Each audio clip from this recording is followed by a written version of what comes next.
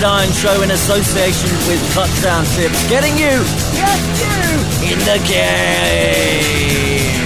Right, on today's show, we talk the London Games announcement and go into the Eagles locker room, trade deadline day, Hugh Jackson being fired, and we'll hear from the wonderful Kay Adams from the NFL. This is the Gridiron Show.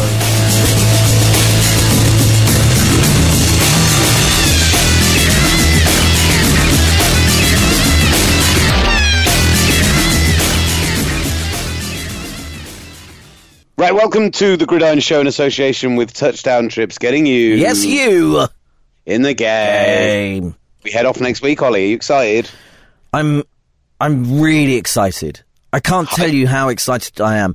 It's Wednesday morning and the other Gridiron guys have naffed off to the East Coast, and I'm a little bit jealous, but actually, I'm not that jealous because we're going West Coast. The weather's going to be great for parts of it, and we're going to see some okay football, but we're going to be with some other fellow NFL fans. I get to spend most of my time with you.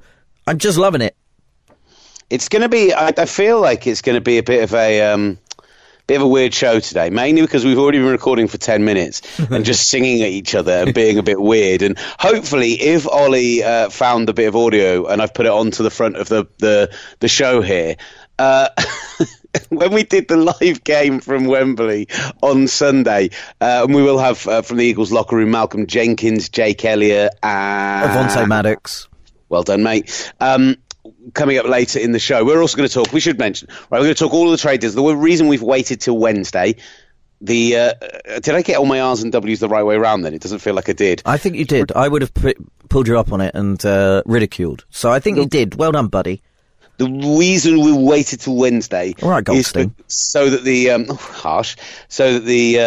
we could get the trade deadline out of the way and go through all of that with you. So yet again, we're not going to go back over all the weekend's games. There are other shows that do that. We'll talk about Hugh Jackson being fired, Todd Haley being fired, Greg Williams being promoted, all of that as well. But yeah, when we did our live game, the Jags-Eagles game this past weekend, we were doing the national anthems live on TalkSport 2, and unlike with like American radio where they have like a feed for the stadium audio to them, we just do it on like ambient mics. So we just have the mics picking up the sound of, and it's great because you get the atmosphere and if people are singing along and stuff. Except one person didn't just sing along, did they, Ollie? I don't know what you mean. I didn't sing along. I never sing along to our... You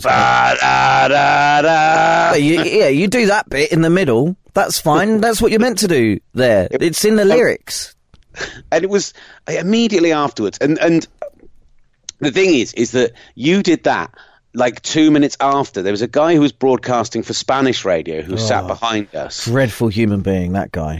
And they had a moment's silence, and obviously a moment's silence for the tragic news in Leicester this past weekend, and of course the happenings in Pittsburgh as well, kind of a joint minute silence that covered the both. And he was chatting away in Spanish about Nick Foles when they went to the minute silence, and everyone literally had to turn around and shush him and get him to be quiet. So it wasn't like that was bad. Yours was just hilarious bad. Okay, fine. I thought you were going to say mine was worse, because there was no way that was worse. No, not at all. No. Funny. It's just one of those things that I thought you meant to do. I mean, our anthem's dreadful. Why not just, liven it up a little bit? Spice it up. Yeah. Brought me much amusement. You're welcome. So I'll do that. So yeah, let's. I don't know where we're going already, but where should we start? Well, first of all, there's been an announcement, confirmation from NFL UK that there will be 4 regular season games played in London next season: 2 at Wembley, 2 at Tottenham. Weirdly, I had somebody. I put the announcement out on Twitter, and I said something along the lines of I was going to put together a post that said. Like this was to be, I began like this is exactly what we expected. But then I said, do you know what? Let's never take this for granted. 4 regular season NFL games played in London continues to be like nigh on miraculous for people who remember supporting the NFL before 2007. It's incredible. And then this guy Andrew came back at me, like.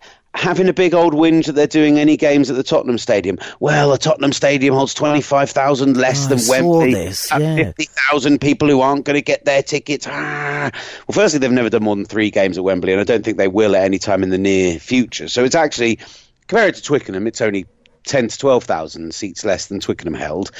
Yeah. And actually, it's all about the long-term sustainability. I know that this season there were real problems with the tickets, but actually other years, when they've had returns and everything else, the games, they've sold out, in air quotes, but they haven't been absolutely at capacity. There's always been a way to get a ticket around the game week. And do you know what? I don't know anyone who wanted to go to a game this week who didn't manage to get a ticket off Twickets or off a Facebook group, or find one for face value, not paying a dodgy tout over the odds outside the stadium. So that's the positives of it. I don't believe in that nonsense about the I think the fact if you're having it at Tottenham makes it long-term sustainable, makes it more likely we're going to have more games here because that stadium is more suitable, and more likely we get a franchise here. So, and also that Tottenham have a 10-year, 2-game per season contract with the NFL at least. So, look, 2 games means, one, that the Tottenham Stadium is going to be ready, and 2, it's 2 games in an NFL-specific stadium, and by that I mean they've got their own field. The field is actually underneath a retractable grass pitch that is taken out in I think it's in thirds, but underneath is the actual NFL field. The stands will be higher than the NFL field, so you'll be able to see over. There'll be no see over the players on the sidelines. There'll be no blocking of seats, so it will be around 62,000 fans that will get to be in there. You'll be close to the action because it's a soccer stadium or a football stadium, but it will still be an NFL game, and I cannot wait. It's going to be superb. It's going to be brilliant. And look, there are quite a few people are throwing around ideas of what kind of teams can come over. Well, firstly, the Chargers are due to host the Packers. Now that, for me, I think the Packers are one of 3 teams that haven't made it over to the UK yet, which is the Panthers and the Texans, the other 2. I think that's the ideal opportunity to bring over the Packers because they will sell far more tickets than will fit in that little tiny soccer stadium of 32,000 in LA. I think it's the perfect opportunity, and if they don't do it, it's an opportunity missed. I know that Green Bay are keen to come over as well at some point. And when we go on the trip to Seattle, and hopefully it's hopefully we'll have an idea of the teams coming over. We don't know when that'll be, but if we don't know, I'm going to ask Aaron Rodgers. Fancy coming over and playing in the UK? The other option, or well, not the other option, but if we look at the Jags schedule, you've got all of their the 2019 schedule. You've got the divisional games, but they have away games. They have home games against the Kansas City Chiefs, the New Orleans Saints, the Tampa Bay Buccaneers, and either a home game against an AFC North opponent that finishes in the same position, or an AFC East opponent that finishes in the same position. So we could get the Chiefs or the Saints come back over here, and that would be amazing. Feels like you've really thought about this. Well, it's a bit of research. That's all I've done. You're a great man, Ollie Hunter. Don't let anyone tell you any different. Thanks, big man. Not that anyone was saying any different. Well, what have you heard? Didn't hear me. You didn't hear me. Move on. So yeah, I'm very positive about it. That's all that we really need to say about it. So we kind of started to discuss this, and I don't think we ever nailed it down because we got weird about the anthems and stuff. But other than the 3 interviews from the Eagles locker room, we've got some other stuff that we've not used there. We've not had our Kay Adams chat. We've not had our Josh Scobie chat. Mm-hmm. Do we want to include some of those in this show as well? Fred Taylor. I don't know. I think we did discuss it. I think I ruled out the 2 Jags guys because it's not quite contemporaneous. Well, let's hear from Kay Adams later in the show, because she was absolutely brilliant and really good fun, and I'm going to say that's what we should definitely do. But in the meantime, let's talk about the news from around the NFL that we need to get to. Starting off with, do you want to do trade deadlines first or the Cleveland Browns? Well, trade deadlines is most recent, so let's do that. Okay, so trades done on deadline day, as it's now becoming more and more like actual transfer deadline day. Just to run through them quickly, Washington took Ha Clinton-Dix from the Packers for a 4th-round pick. Dante Fowler moved from the Jags to the Rams for a 3rd and a 5th in 2019-2020, respectively. Ty Montgomery went to the Ravens for basically nothing. Demaryius Thomas goes to the Texans from the Broncos. Golden Tate heads to the Eagles from the Lions. All the moves going on in the last kind of 24 hours of the window. Ollie, let's start off with your Packers, because you moved on Ty Montgomery for a 7th-round pick to the Ravens. It's a 7th round in 2020, and I think the thing that immediately jumps that is apparent and clear on this is that Coach McCarthy said after the game, he is one of those private and quiet and least kind of out there coaches when it comes to giving out information about the team. He's very guarded. Keeps everything close to his chest. He pretty much completely called out Ty Montgomery for the fact that his instruction was take a knee if it's in the end zone. For anything, take a knee if it's in the end zone. He didn't do that. It ended up costing a team. It ended up costing him his place in Green Bay. Look, the whole thing, and you saw my reaction, I could not believe that he ran that ball out. I could not believe it. Now, if you haven't read it, go and read Mike Silver of the NFL, his article about it. He's spoken to members of the team anonymously and members of the coaching team as well, and all of them are disappointed and angry that Montgomery ran it out. Apparently Montgomery was upset that his touches had been decreased because of the obvious emergence of Aaron Jones as the number one back, and Jamal Williams as a better complementary than Ty Montgomery. Then they shoved an unhappy Ty Montgomery on that vital kickoff return where all he had to do is either let it bounce in the end zone or take a knee in the end zone. He decides to run it out with 2 minutes 9 seconds left with Green Bay down by 2 points. Aaron Rodgers only has to go half the length of the field for a shot at winning the game with Mason Crosby. It's something that's happened plenty of times before. I think I would have cut him. I know if it was beyond the trade deadline, I would have cut him. I know they obviously could. They thought, right, we can get a pick out of him, or we can get something for Ty Montgomery.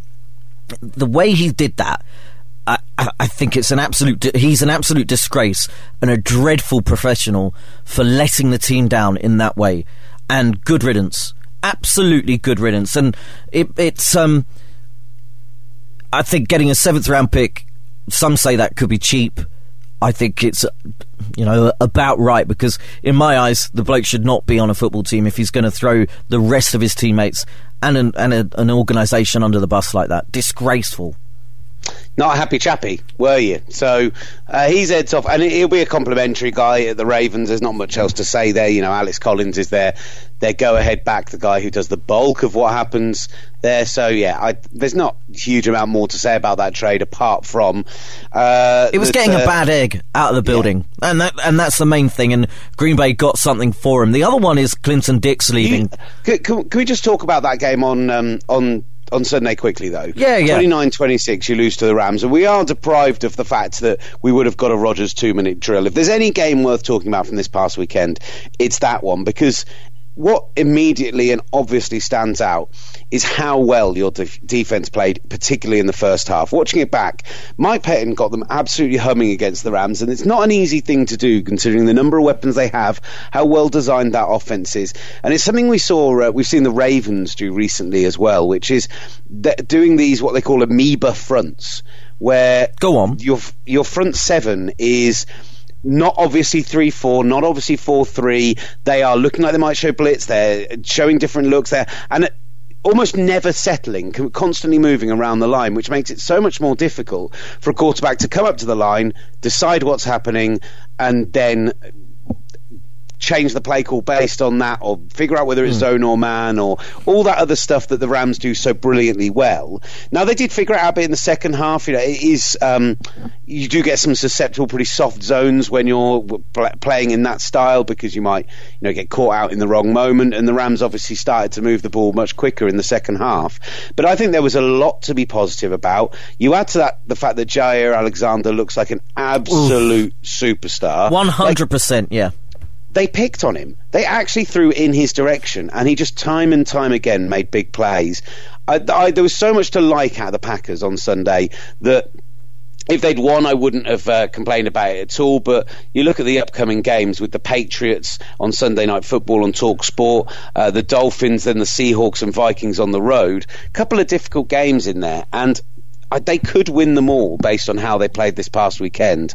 Still want to see more from the offense and the offensive play calling, but a loss where there was still positivity within the loss. And that's exactly right. It was 10-0, and a safety on a bad play call really brought the Rams back into it, and then you had the Johnny Hecker completing on a fourth down, shock horror. So there was some things. The momentum switched was real. There were things that happened, and then Todd Gurley, I know Greg Rosenthal said on the Around the NFL podcast, he's the best closer in football that isn't a quarterback, and that's what he did. He just took the game away from Green Bay, and they couldn't cope with him. And fair enough. You, as a Packers fan, you hold your hands up and say Todd Gurley's the best running back in football right now, and that's fair enough. But you're right.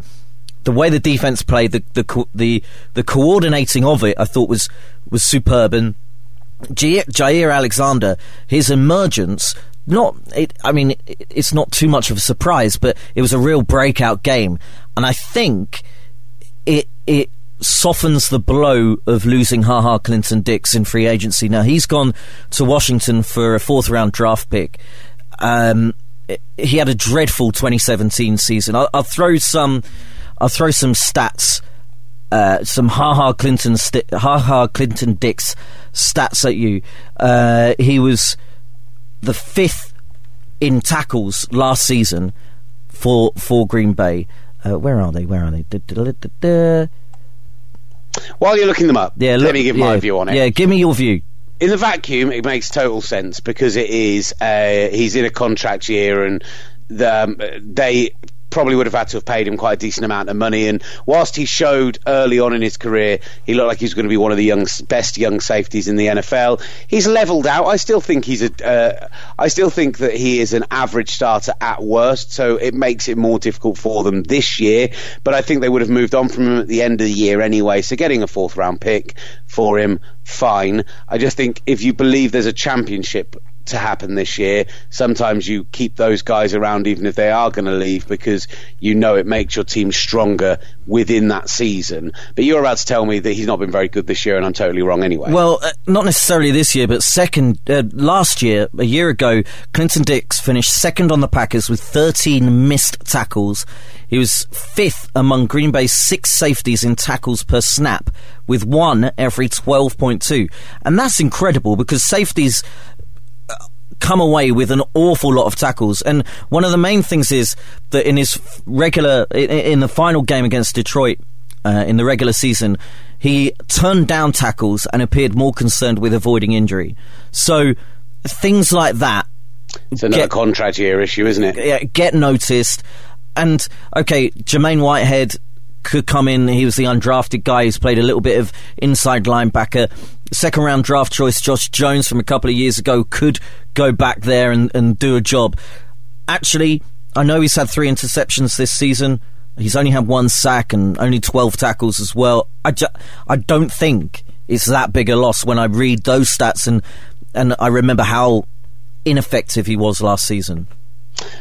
From a Washington perspective, they do need help at the back end, so I don't worry about it at all. It's kind of, I feel a similar way. It's about like Dante Fowler with the Rams, a 2019 3rd round pick and a 2020 5th round pick to the Jags. Now, he was honestly a bit of a bust in Jacksonville when you really nail down to the numbers. I mean, there was some bad luck involved. There was that torn ACL in his first season, but he only had 14 career sacks, 2 this year, never quite produced as expected for a top pick. He was suspended for violating team rules back in August, handed a 1-week suspension by the NFL for violating the league's conduct policy.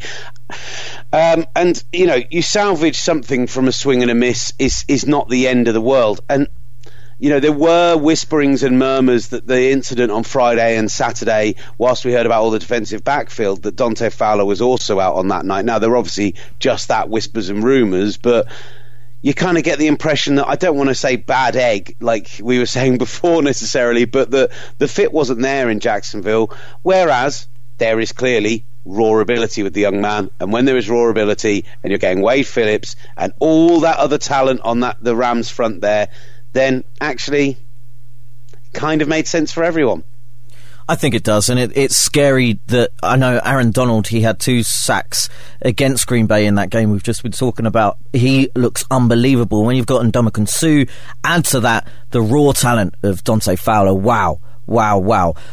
Fowler, I remember him doing a scoop and score last season with the Jags. So he's got the pace. He can beat players on the outside to get to that quarterback.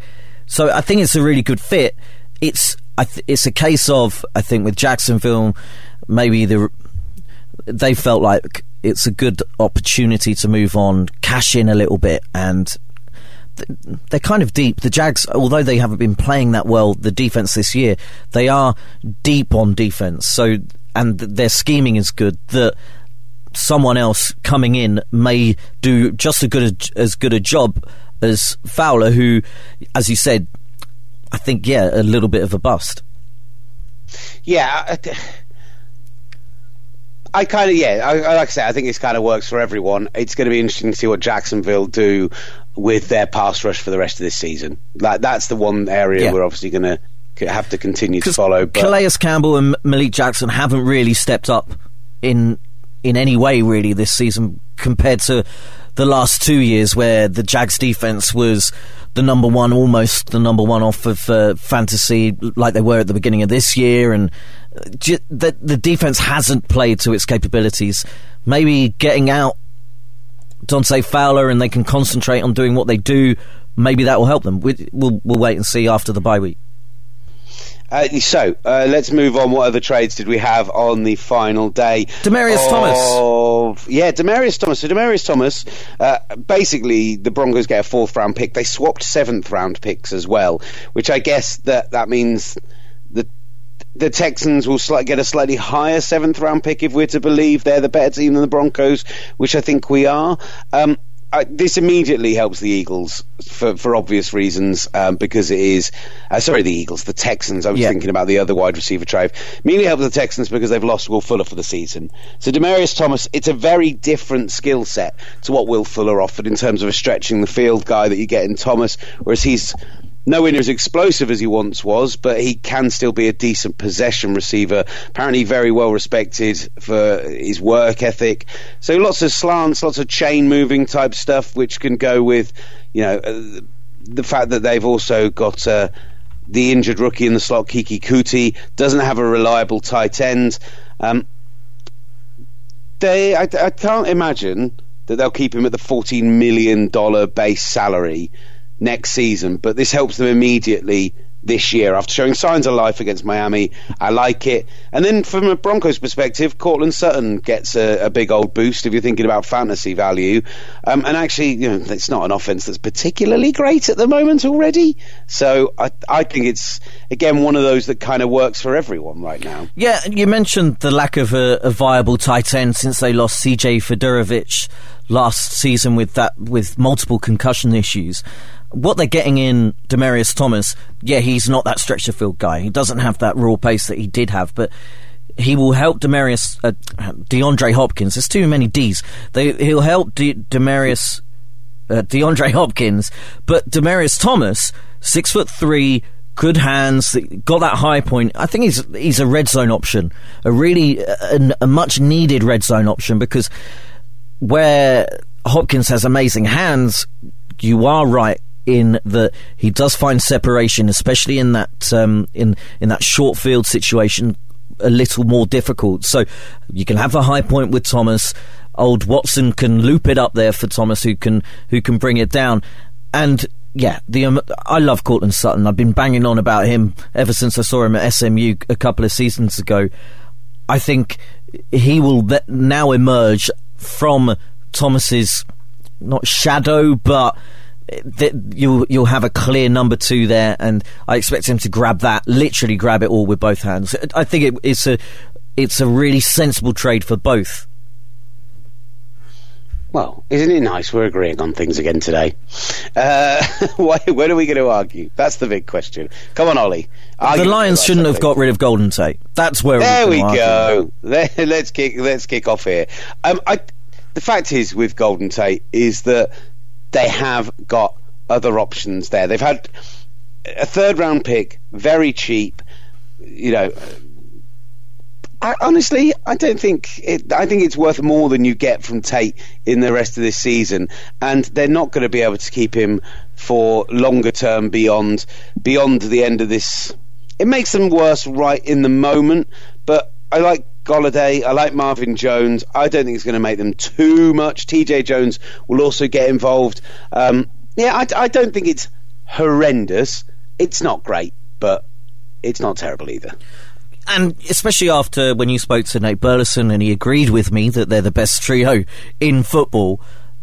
Now they're not. Did you say they were the best trio in football? I said that they could be the best 3 wide receivers if you take all of them, and you said they're 3 number 2s, but do 3 number 2s make better than a number 1 and 2 number 3s, that kind of thing. But now that's immaterial now. What they've done is they've let go one of the best slot receivers, maybe the best slot receiver in football at the moment, and they've let him go to an NFC, probably a wild card rival, because the Lions are still in this. They're in a very competitive division, and the Vikings, the Bears and the Packers, all 3 of those can still win or foot the division as well as the Lions. But it seems to me that the Lions have said, look, we're going to have to wait until next year now. Okay. Did you disagree with that? No, I don't really. Oh. I was going to try and disagree with it, but you're probably right. Yeah, fair enough. But it does, however, make the Eagles immediately better. Great for the Eagles. Superb for the Eagles, because they had Jordan Matthews do a bit, and Nelson Aguilar is hit and miss. And Jordan Matthews is basically a tight end at this point. Plus, they've got tight ends that can catch the ball. But they've just added a weapon to an already. The only thing I don't get is I would have thought they'd have gone for a running back. Now, we saw on Sunday that Josh Adams emerged as a really good option for that game. Is he a really good option longer term as well? That's kind of the question to be asking. But it worked really well in that game of the weekend.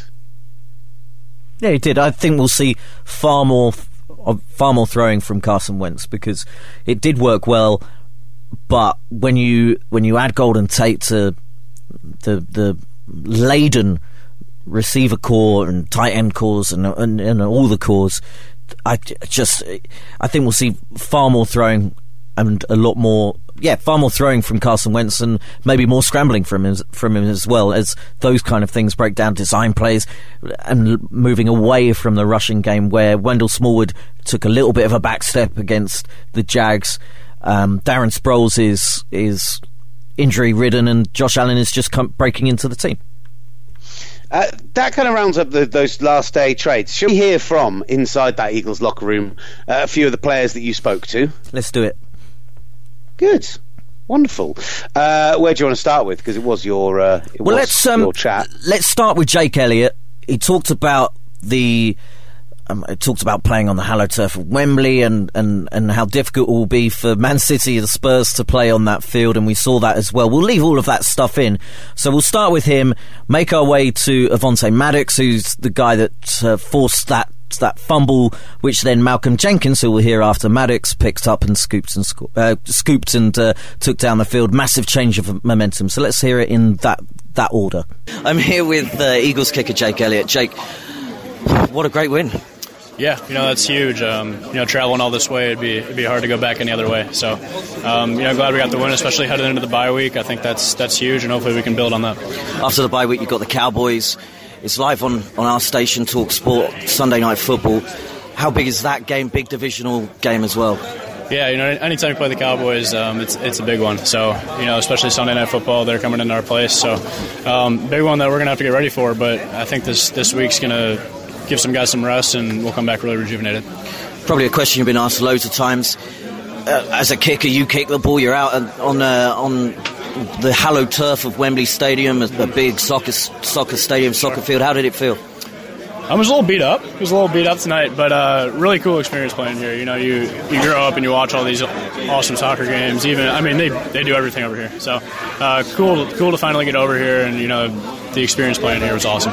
So you're saying the field was a little bit beat up. We've got a soccer game tomorrow. Yeah. How do you feel? How's that going to happen? I don't know. It'll be interesting. It's definitely a little muddy in the center. I don't think it's used to all these football games. It's been a lot recently. So I'm sure they'll do a great job fixing it up, though, and getting it ready for them. And this whole experience, this trip out here, I know you came over later on in the week. Yeah. It's describe to me what a trip like this and then a victory can do for the morale of the team. Yeah, I think a change of scenery every once in a while is kind of nice. And, hopping across over the pond here was a lot of fun. A lot of guys haven't been over here. So for them to be able to see even the small amounts that we got to see when we were over here was a pretty cool experience. Now, I know you, the snapper, the long snapper and the punter, you tend to keep yourself to yourself and do your own thing, but both the offense and the defense played really well today. Yeah, I think all three phases really came up big. Everyone contributed, and that's what it takes to get a win in this league. And back to 500, it's a wide open NFC East. Eyes are on the prize, right? Yeah, and that brings us back to next week. Next week's going to be, or 2 weeks, I should say. A huge divisional matchup, and a lot of implications going forward with that one. And just what's the better feeling, a Super Bowl win or a win at London? It's a ridiculous question. I think I'm going to take the Super Bowl right now, but this one feels nice in the moment. Brilliant. Thank you very much. Thank you. The situation in the Pacific is worse than reported. The Japanese are planning something big. What's the target? Midway. From the director of Independence Day. A couple dozen planes against the whole Japanese fleet. We got the order to launch! Discover the incredible true story. Today we're going to be underdogs. Of the World War II battle. Good luck, boys. Fire! Midway. Download and keep now. So I'm joined by Eagles' Avonte Maddox. Avonte, what a great win. Thank you, appreciate it. I appreciate it. How do you feel your game personally went? I saw some. You mixed up some passes and you made some tackles. So a pretty good day for you, right? Yeah. I probably had a pretty good day. Made a few plays, but it's always work to get better. Always places I can get better in. And when I get in the film room, that's definitely things I look at. Absolute ball hawking as well. Forcing the fumble, which your man next to you picks up and. Man, what an amazing, almost momentum turning play. Definitely. Coming into this game, we was looking for turnovers. We wanted turnovers. That was our main goal, was to beat them in a turnover game. So when I was out there, I was just making sure I could find ways to get the turnover. And, it just so happened it came at a crucial time. And when it happened, our offense was able to capitalize on it and get a touchdown. Now, next to you, and he's got the world's media, is Malcolm Jenkins. What a great guy to be on the same team as, let alone pick up that amazing play with him as well. Definitely. Jink, I moved to safety, and Jink has been helping me since I've been there. And he's a big role in our defense. He knows every position, everything, and making a fumble and seeing him picking up like a dynamic duo out there. So it's definitely good to see it. I know I turn around, I'm looking for the ball, and I see Jink just scoop it up. I'm like, all right, go Jink, I'm block for you. So definitely a good thing. Yeah, man, makes it all worth it. His comments before the game about Bortles, did you guys use any of that, or is it all? It's all like you're focusing on what you need to do going out. It's all about us. Every time we go out there, our mind is on us. Making sure we don't beat ourselves, making sure we do all the things right, making sure we execute in every position, so we can be able to come out with a victory. Talk to me about the Eagles crowd out there. It was a Jags home game, but man, it felt like it was in West Side Philadelphia. Definitely. Philly fans they follow you. They follow you you everywhere we go. And every time he's on defense, I'm going to be up there pumping the crowd up, and it's getting louder. I'm like, okay, there we go. So, I mean, it was like a championship game out there. The crowd was full. You know, it was 85,000 or so. 85,000 record. It was definitely filled, and it made him feel like he was definitely at home. Would you be happy to come back here again? Oh, definitely I would. And do you think, looking at the crowd, that London could sustain a team out here full time? Yeah, I mean, y'all got great fans. I mean, they come around. I mean, like I said, it was a full stadium. I mean, sold out looking stadium, and it definitely felt like a championship game, so I definitely see it growing here. A little bit of rest and relaxation on your bye week, and then it's Dallas the week after. They're coming into your building. Big rivalry. Looking forward to that, I presume. Definitely looking forward to it. Just good feeling coming out this week with a win, and going into the bye week with a win, and then the next 2 weeks going into a rival game and be able to try to get another win. Thanks very much. Thank you. I'm joined by Malcolm Jenkins, Philadelphia Eagles. What a great win for you guys today.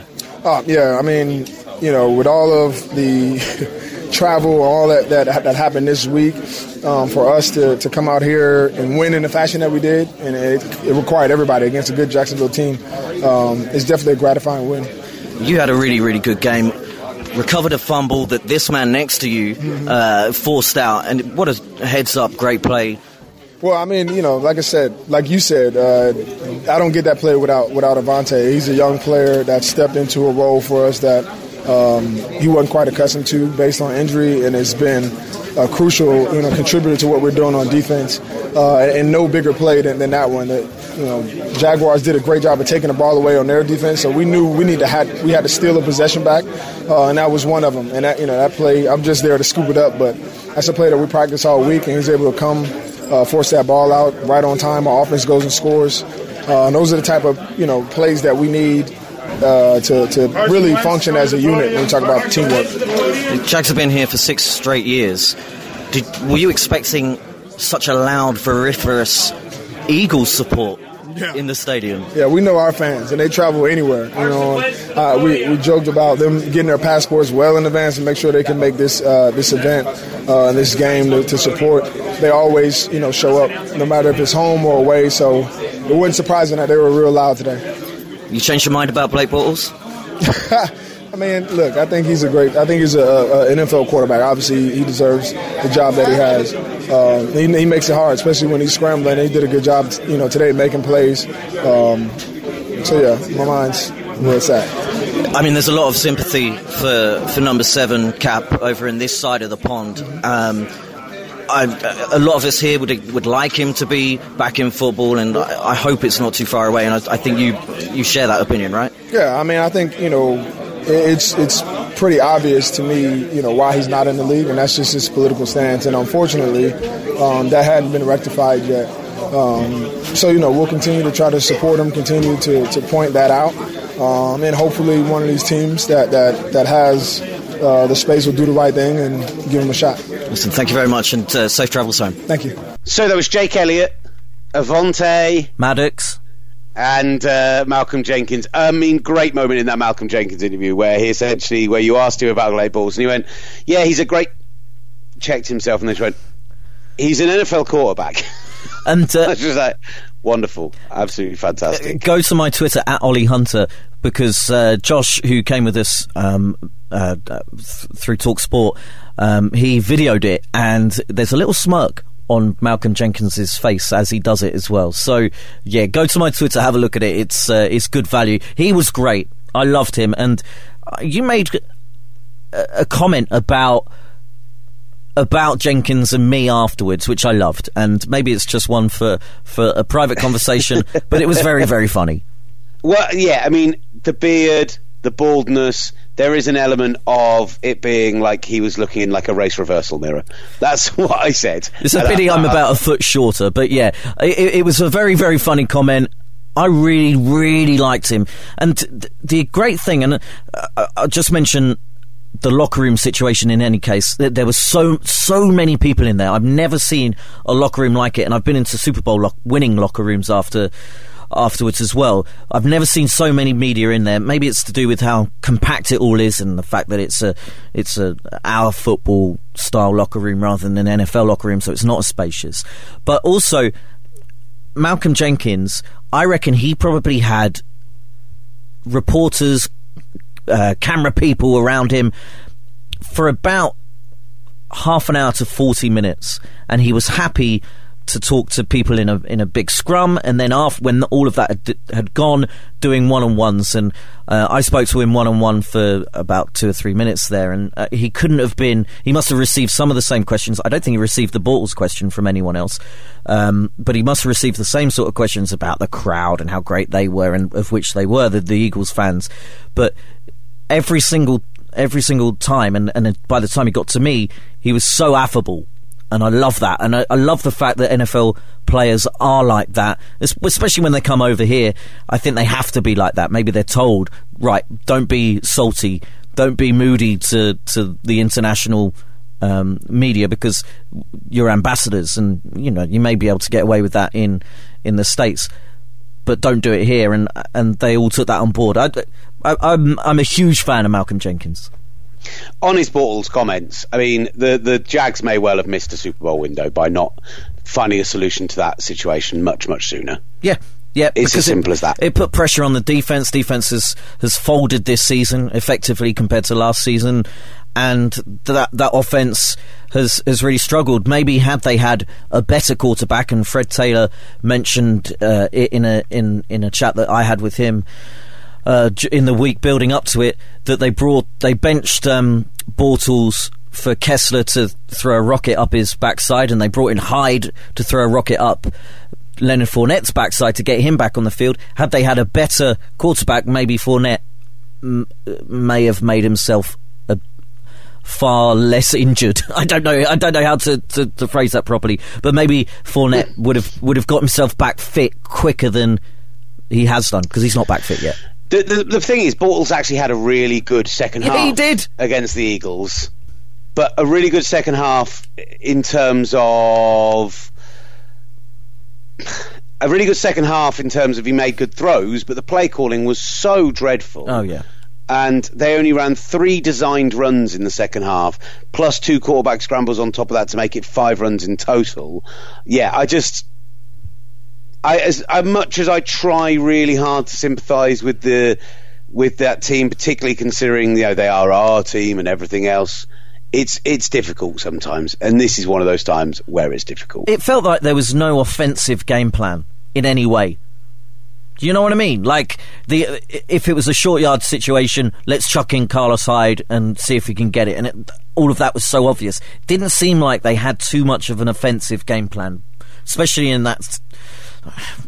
Even in the first half, it's like they don't know how to get over Blake Bortles' deficiencies. And all right, he came over a few of them in that second half, but they weren't well coached on both offense and defense on Sunday. Right, let's turn our attention then to the Browns, the Cleveland Browns. We've left this far too late in the podcast, probably because it was the really big news of the week. But Hugh Jackson's horrible run in Cleveland has come to an end. A disastrous 3-36-1. They also got rid of Todd Haley, who I have to say, off the back of watching their Hard Knocks, I thought Todd Haley would be the man to take over. Instead, they turned to horrible Greg Williams, who is a horrible human being. Have no time for him whatsoever. Like, the Browns have literally, in one fell swoop, managed to make me stop caring about the Browns, even though they did the right thing by getting rid of Hugh Jackson. Going to Greg Williams is just, they really won over the neutrals' favour with that performance on Hard Knocks. Meh. Now not so bothered. Who do you think will come in? I mean, there are offensive coordinators aplenty out there. Maybe it's a little too early in the season to think who's put their head above the parapet and said that they're ready for a head coaching role. I think that you'll see them. Yeah, they'll stick with Williams till the end of the year. John DeFilippo, the Vikings offensive coordinator, I think is well worth the conversation. The guy who was the quarterback whisperer in Philadelphia for their Super Bowl run last year. Yep. I think they may well turn to the college game, because the fact is that NFL offenses more and more, we saw it when we were at Wembley last weekend, they go spread so often it's ridiculous. Like, no one in the backfield, 5 wide outs, and if they can bring in the Oklahoma head coach Lincoln Riley, whether or not he wants an NFL job at this point, I don't know, but who better to get to work with Baker Mayfield than his former head coach? So that could be a possibility. Outside of that, there's no one else that kind of screams at me. What you essentially do is you look at those who have been working under the great offensive minds that have worked. So you look at the Rams and say, well, could Zach Taylor or Shane Waldron step out of the shadow of Sean McVay and do a job as a head coach? Matt LaFleur, the Titans have hardly lit things up this year, but he came out of the McVay/Kyle Shanahan tree, as it were. So he may be one direction they look in. I think they go offensive, even though the tendency is to flip from offensive to defensive. You look for something different to what you had already. The defense is looking good as it is. Go find somebody to run that offense and make Baker Mayfield the best he can be. What about this? If it doesn't go particularly well in Michigan, what about Jim Harbaugh? He's from Ohio. It's an interesting shout, but I think Michigan the last couple of weeks, I mean, I don't know, haven't they shown some fire, the Wolverines, after they've shown a bit of fire. They've got Penn State this weekend, which I know the guys are going to at the Big House. They beat Mich to fifth. They beat in the rankings. Yeah, they beat Michigan State a couple of weeks ago. The week I did the Gridiron College Football Show podcast. Just put that in there. Well worth checking out. Yeah, well worth checking that out. Yep. But yeah, so they are playing better, and it was a solid performance. But I wonder if maybe Jim Harbaugh's taken them as far as they can go, because they have fallen out to fifth, and if he gets them into a playoffs, maybe if he doesn't get them to the playoffs, that they might think about moving on. I don't know. That's one for the college experts, but I'm just putting it out there. He's from Ohio. Maybe he fancies another shot at the NFL. Cleveland, it could work. It could work. Right, let's finish off. So let's finish off the show with the delightful Kay Adams. We do mention the game at the end of it, but you know what, she was great, so we're just going to leave it in there as well. And then we'll get to Thursday Night Football. We're just going to do that with Sky Bet, because Ollie, do you want to talk about the 49ers and the Raiders? No. There we go. So, Ollie, before we go Kay Adams and then Sky Bet, any final thoughts? Da da da. Excellent. Yeah. Thank you so much for listening. This has been the Gridiron Show. Let's round off with Kay Adams and then the very latest from Sky Bet. How are you enjoying London? You know what? It's so weird. I was here once only. I was actually here for the Anthony Joshua Povetkin fight. Oh, wow. Nice. Yeah, but okay. it was very in and out, so I had like one day in London, didn't get to see much. And you got to go to Wembley, got to see it? I host, in that environment. I work for DAZN also. Okay, so fantastic. I know the guys over there. Yeah, yes. So we were there, and I saw Wembley with 90,000 people singing "Sweet Caroline." Insane, isn't it? I was not ready. I was not ready for the energy in the stadium. My dad's from Poland, so he knows how historic and amazing Wembley is, just with soccer. And I didn't get to go to this last game, so I was dying when the boys were telling me about all the energy and all of the fans and the people who even knew our show and the jerseys and all of that. It's sort of wild, and I cannot wait for Sunday. I cannot wait. Isn't that amazing, though? Like, you do a morning TV show in America. First of all, I mean, says Snake, you must be quite enjoying not having to get up at 4 a.m. to do this. I actually would rather get up. Oh, okay. Yeah, because then you wake up. So I wake up at 7 or 6 here, and I've got to be here by 9:30 anyway for a noon show. So why not just wake up at 3:30 and be done by 10 a.m.? And go and experience a bit of London. 100%. Because when you wake up, then you're like thinking about what you want to say on the show, and you're overproducing. When you wake up at 3:30 every morning and you know you have to be ready at 7, you've got a small time frame to really go over everything. Put something on a teleprompter for me. Give me a script. Tell me who we're talking to. That is not our show. I'm kidding. That was insulting. No, but that's the point. Is that's not your show. No, and it's not. Isn't it amazing how well people know it here, despite the fact that, you know, it's on lunchtime here. It's not the sort of thing we normally get on TV here. So what are people doing? Just like sitting at work and not doing their accounting work, and do they have like an iPad in their drawer? I don't think they like to admit to it, but very possibly. Is that what I can it is? imagine so. I mean, it's easier when you work in this and you get to just like, you know, I've done the nights, I've done the late evening night before. How did you get into the NFL? Well, my dad was based out in San Francisco for quite a few years, so I'm a big 49ers fan, went to see live games, that's how I got into it. But you find most people here, they watched a Super Bowl or two. They went out. You might have noticed that English people and British people quite like to go out quite like to enjoy. I went to get a pie and go to the pub before the Arsenal game. Oh, okay, nice. Yes. Okay. And I got behind the bar. I was pouring my own drinks. I'm a big fan of the beer here. I'm not kidding. I think I was supposed to be born in London. Well, yeah, we welcome with open arms. I You can come feel anytime. amazing energy here. It's not, people aren't too nice, but they're not at all mean. But it's not like the Midwest of America, but it's not New York. You know what I mean? It reminds me of where I'm from in Chicago. That's it. Chicago's a great shout. But more historic, and obviously more historic, but just a cooler Chicago. So we've had a cooler Chicago. And I'm from Chicago, and that's I love saying it. something. All week on the show, I'm saying I want to move to London. See, isn't it funny? If they move a team here, which I mean, whatever. If that were to happen ever, I hope everyone's listening to me. I would love to be the first London employee. So honestly, that's hilarious because I've always said I'd love to move to the States because of how much I love football. And, really? But it'd have to be Chicago, New York, or maybe the West Coast, but I couldn't do LA. Like, it's I just look around at these bridges, the history, the people, the food, the vibe, and I think, what idiots decided to say, let's leave here. Let's leave here. Me, apparently. And get on some boats and go west. Why would you ever do that? Silly. My agent's from here, and I'm like, I've lost respect for you for living in America. I like London quite a bit. Have you guys been doing a lot of stuff outside of doing the show while you're here, getting out and you obviously just said went behind the pub. Did you actually go to the Arsenal game as well then? We did. We went to the Arsenal game and is it match or game? Yeah, game? You can call it either. Match. Can you? Match is probably what a fan here would call it. Right. But, so we did. I've been to several soccer games. And my family is European, so they don't really know American football, which is also very interesting to me to see so many foreign fans embracing football. My dad doesn't know anything about football. Have you been surprised I don't know how many fans you've managed to interact with yet, but just how passionate when you see these games and the guys talk about the stadium being 85,000 people and they're loud at the right time, quiet at the right time, getting behind the home team, all that stuff. Were you surprised to see that that's taken on so well here? I would be surprised if it wasn't for Twitter. I think obviously technology has catalyzed all of this because it's so easy to turn on Game Pass. It's so easy to interact.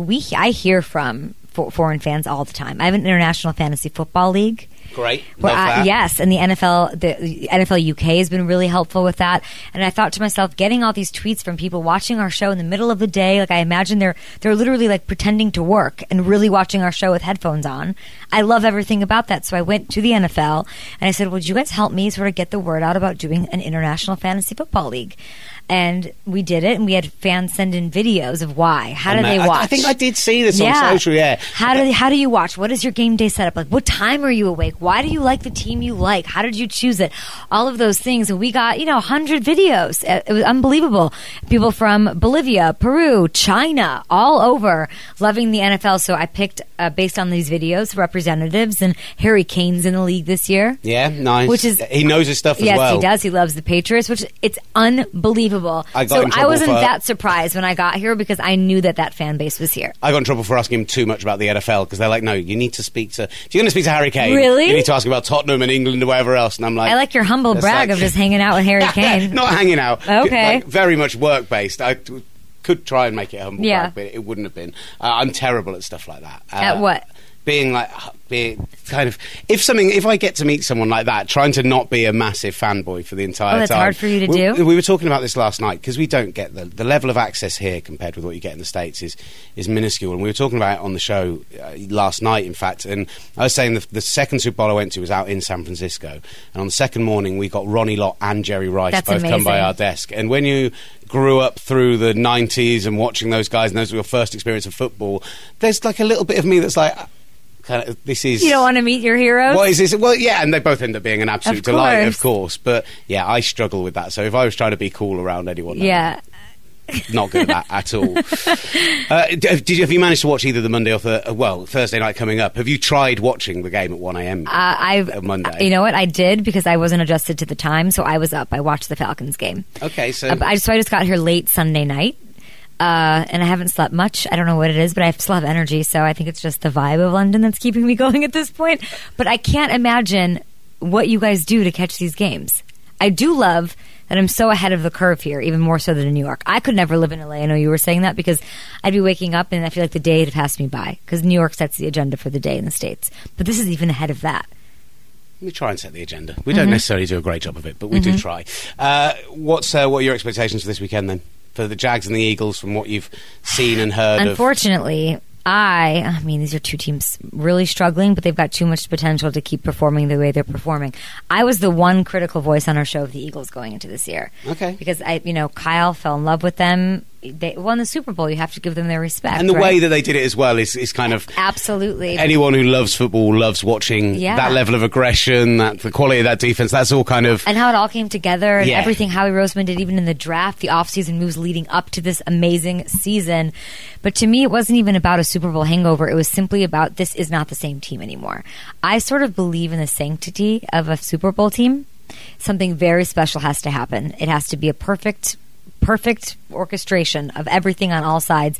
And when you lose DiFilippo, and when you lose Frank Reich, and you lose the guys that are calling plays and coaching up your quarterbacks and coming up with these RPOs that took the league, and you now don't have that anymore, all credit to Doug Peterson, but that's not the same team anymore. When you don't have LeGarrette Blount, who you added for third downs, when you part ways or have injuries, it's just not the same team anymore. And I don't know if they're a team that needs that underdog mentality to drive them and keep going. I always say that about Steve Smith. I'm like, I wonder if you were a 6 foot tall wide receiver, if you'd be any good. Because that's a great shout. Because if you're not, it's because of your size. It's because of you being overlooked that you played with the chip on the shoulder that you did.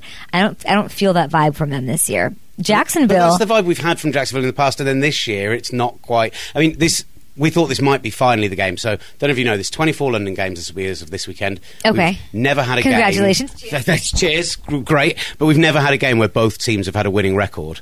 And we saw this game. We saw week 7 with week 8. Oh, it's going to be a great game. We thought this is going to be two teams coming in. They're going to be 6-1, 5-2. They're going to be ready to go. And both teams have kind of stuttered. They've stuttered, but this is it. Now you have two teams in desperation mode, which is almost more fun than what do you want, a 6-1 team coming in here? Whatever. No, now you have two teams that once they were this close to meeting in the Super Bowl last year, and one of them will turn it around. Maybe both of them could turn it around. The Jags, I don't know. The benching of Blake Bortles is wild to me. I said we had, and okay, I'll do one clang. I'll do a. Okay, what's a clang? It's a name drop. Okay, well, Harry Kane already happened. Who else did you meet? This isn't a good one, but this is okay. Well, Mark Brunell is in town this morning, and so we asked him about this, and he said he thought it was brilliant. Mark Brunell didn't even come on our show. He came and hung out with you. Unbelievable. You got Fred Taylor though, so.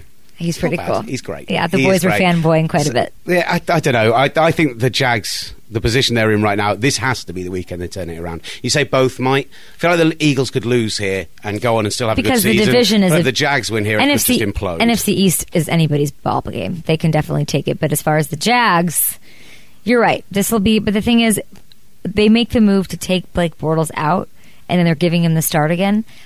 All they try to do is build confidence in Blake Bortles. If you Google... Do you guys have Google? If you Google Blake Bortles' confidence, pages and pages come up that say all the things that they've done, giving him the money, talking him up, all of these things that his teammates even do to build up his confidence. You stripped it all away by taking him off the bench, but maybe that's what he needed. Okay, really enjoyed it. Brilliant stuff. Thank you so much, and enjoy the rest of your time. Thank you. I will. Do you have any recommendations for me? What kind of thing do you want? What are you looking for? I don't know. I went to the pie. What is it called? The pie. Pie Minster? No. Oh, I don't remember. Pie Minster? I've got to say, there's not a lot of... The best thing we do in London is other people's food. You can get incredible Japanese food in London. Amazing Indian food. Incredible Indian food in London. Okay, so Indian food it is. So, English food's not great. Thanks, Tormund. Dishoom. Tormund. Thank you. All right, let's take a look now at Thursday night football and a couple of other interesting markets with our friends from Sky Bet. And Jacob joins us. Jacob, let's kick things off with the news that Ollie and I were just discussing. The Cleveland Browns, they sacked their head coach, they sacked their offensive coordinator, they put terrible human being Greg Williams in charge. But who's going to be the next permanent head coach? Yeah, so we've got the market up for the next head coach after interim head coach Greg Williams. We'll start off with himself, actually. If he does then become the permanent head coach, then you can get him at 10-1. Defensive guy, I could see them, in my opinion, going with an offensive guy, and like you say, maybe just a nicer person. But he is there at 10-1 if you do think that they will stick with him and maybe stick a guy in OC instead. I think when it comes to this market, it comes down to three categories. You've got current coordinators and positional coaches, college head coaches, and then current NFL head coaches. So if we start with current coordinators, we've got Zach Taylor, who's the favourite in the market at 4-1. He's the current Rams quarterbacks coach. He was OC for the Dolphins. We've seen the transformation that Jared Goff has had this season from now a possible MVP candidate from what was looking like maybe a bust. It could be that they're thinking maybe he can do the same with Baker Mayfield. Next at 6-1, we got John DeFilippo, the Vikings OC. I think he was an OC for the Browns in 2015, so he might know the organisation quite a little bit better than other candidates. But also, if you just look at the Vikings offence in the past few years, they've gone through a number of different quarterbacks, and it's not matter who you've put in, but they've racked up points and they've done really well. So it could be one that they're also looking at. Then if we look at college head coaches, this is probably the public's favourite from what we've seen so far, is Lincoln Riley, the Oklahoma head coach. I think they need to go for somebody that's all in on Baker Mayfield, because they used that high pick on him and they've now thrown him in there, and who's going to be more all in Baker Mayfield than his college head coach? So that to me also makes sense. And then you've also got David Shaw, who's the Stanford head coach. He's sat at 20-1. It seems like every time there's an NFL coaching job, he's thrown into the mix. So maybe it's only a matter of time before he decides to move into the NFL. And then it's an interesting one, that one, just quickly on David Shaw, because he has turned down jobs before, whether Cleveland would be the one he's looking for. But other than that, every other name you've named so far were ones that I threw into the hat. So I'm pretty pleased with how we're going thus far. Where do we finish with? So how about if we're looking at current head coaches, which is something we don't see too often in the NFL, of teams going after current head coaches. But how about Mike McCarthy for the Packers? You know, if they don't make the playoffs this season, then it sounds like it could be someone who's out the door, and it's very possible they don't make the playoffs in that division. So it could be someone that then they go after there as a current head coach.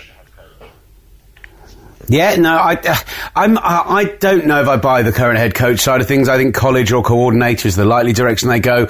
But then I've never understood anything the Cleveland Browns have done. So there we go. We'll figure it out. So let's look forward to Thursday Night Football. The 49ers against the Raiders. The Battle of the Bay. You know, traditionally, this can be a great game. I'm not sure it's going to be today, but well, you know, maybe people will find more interest if they give this one a go.